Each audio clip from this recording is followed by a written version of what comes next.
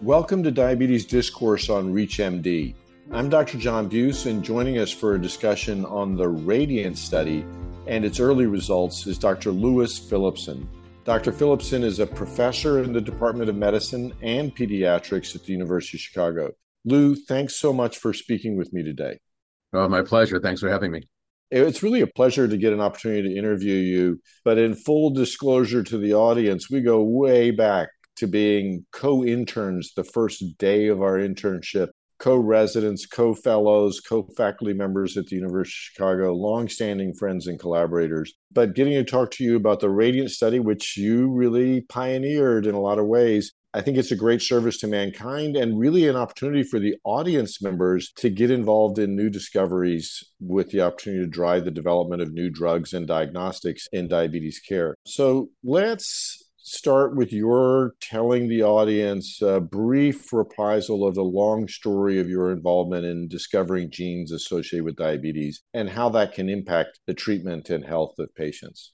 Well, interestingly enough, as always, it started with other people, our teachers. In fact, in this case, literally our teachers. So back in the 90s, Graham Bell, Ken Polanski, and a few other people internationally, Japan, Europe, started looking at genes that cause monogenic diabetes. And without belaboring all those wonderful Nature and Science papers and everything that happened between, say, 95 and 2003, there was a remarkable outpouring of the knowledge that there are many different kinds of diabetes.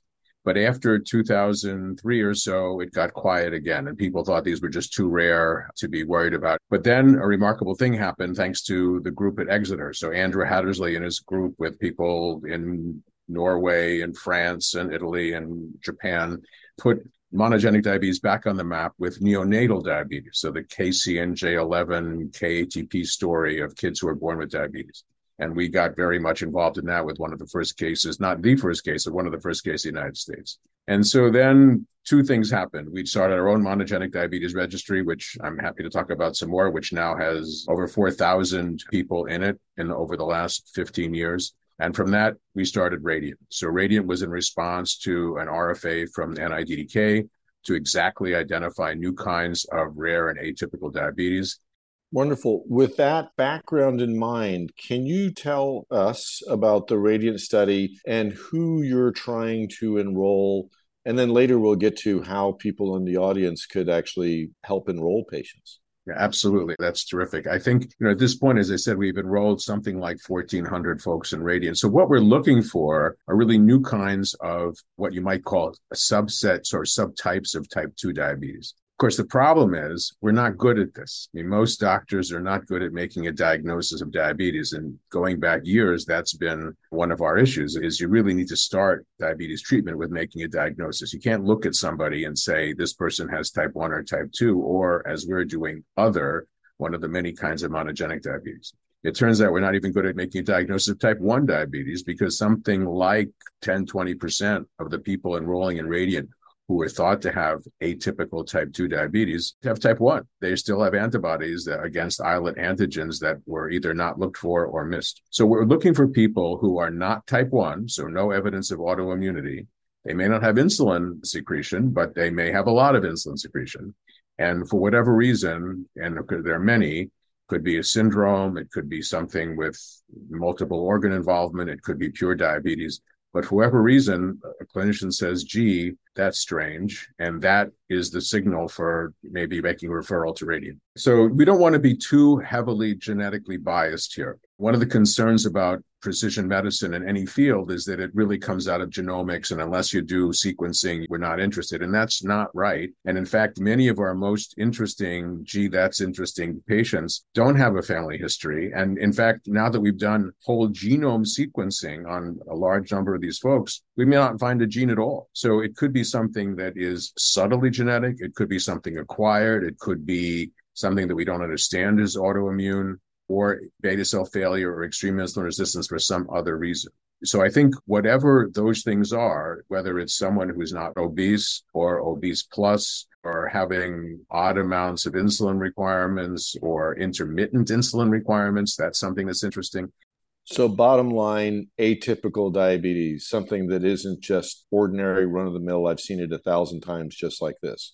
Yeah, and sadly, even those, it's not like we know what causes those. I mean, our friend Dr. Powers recently gave a talk, and he said the only thing wrong with diabetes today is that we don't know what causes type 2, and we don't know how to best treat it. So other than that, we're good. So I think we are used to seeing obesity-related diabetes. We're used to seeing people who might be young, thin, and who look like they have type 1 diabetes. And of course, there's a certain percentage of people who are antibody negative anyhow with type 1. So figuring that out can be challenging, and we can help do that. In Radiant, for example, when someone is enrolled, we repeat the antibodies at a standard lab, and we also will check the type 1 genetic risk score. So that's very interesting. So that is something promulgated by Richard Oram at Exeter, which looks at anywhere, depending on exactly what version of the genetic risk score, anywhere from 10 to 30 single nucleotide polymorphisms that at least show that there's a predilection to autoimmunity. And a very high score would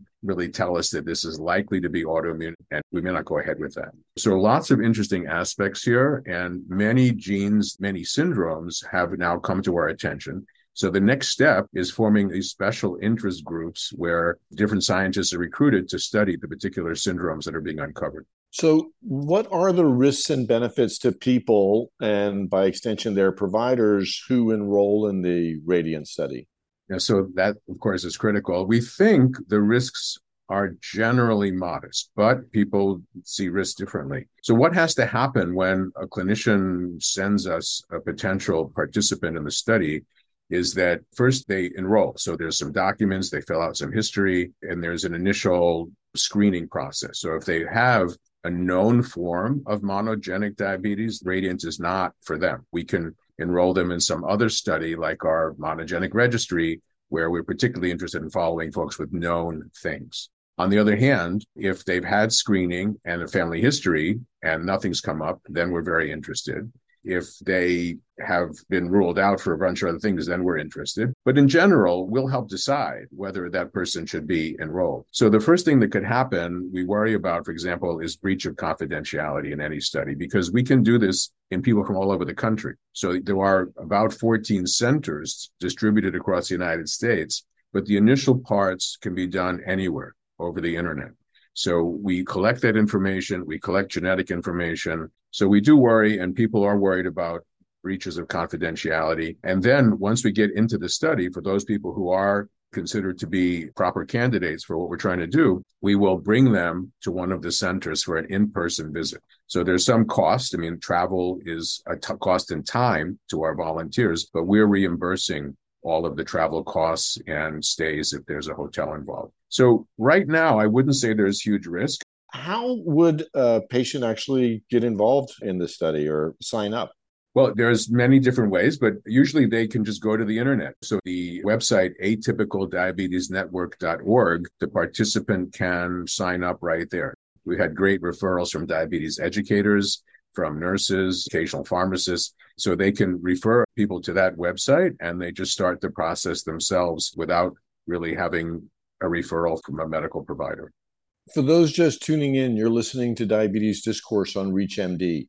I'm Dr. John Buse, and today I'm speaking with Dr. Louis Philipson from the University of Chicago about the Radiant study. So Lou, given everything we've discussed so far, can you tell us about a case from Radiant and the findings and what new it taught us about diabetes? Well, we're still at a very early stage of Radiant. So many people are going through the process now. It took us 2 years of work to get the protocol really going once funding was established. And now we've been really doing that this is the end of the 3rd year, beginning of the 4th year. So one paper has already been published. So that study mentioned several interesting variants that really had not been understood before, either the gene. So this particular genetic unusual forms of diabetes. And of course, we have a whole list of folks who don't have a gene. And so we're not ready to report that yet. But we mentioned a gene called SMAD5, SMAD5, another gene called NF-kappa B1, and even the IGF-1, so the IGF-1 receptor, amongst others. So in some cases, there were links. So it wasn't completely a shock. So we knew that there were either animal models or studies of islet or target or insulin target tissues that implicated these sorts of pathways. But in most of these cases, there's never been a report of that particular change. So when one of the subjects had an insulin gene mutation. Now, in fact, our group was the first one to put insulin gene mutations back on the map a few years ago in neonatal diabetes. But since then, there's been an increasing number of mutations in the insulin gene itself. So it was not a surprise that severe neonatal diabetes was associated with insulin gene mutations. But this particular variant in the insulin gene caused a form of adult onset diabetes, which we're seeing also increasingly. But these are among the rarest of the rare forms of atypical diabetes. So we're very excited about the genetic forms, and there's now a whole bunch more. Every couple of weeks, we get together. We have something called a discovery meeting, and upwards of 20 folks, I think we had almost 30 people, are on the call where geneticist and the clinician investigator discusses that particular participant in a de-identified way for the most part, although we have to have some details of the person. We review the case, the family history, and the genetic findings, and then we make suggestions as a group as to what sorts of things might happen next. So that's the most fun part of the study so far. Before we close, is there anything else you'd like to share with the audience?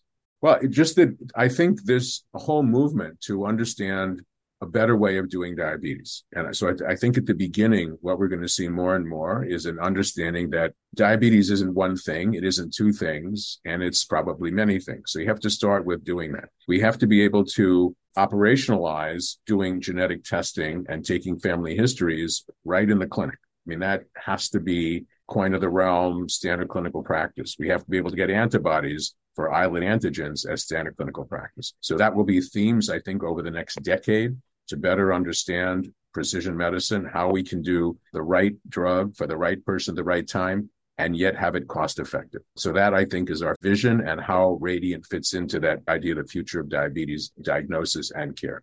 Yeah, I think that nails it. Really, that this is the future of diabetes just happening now through baby steps, trying to find our way to that future. So Lou, thank you very much for speaking with us. This has been a really important conversation. Thank you so much. For ReachMD, I'm Dr. John Buse. To access this episode and others from our series, visit reachmd.com/diabetes discourse, where you can be part of the knowledge. Thanks for listening.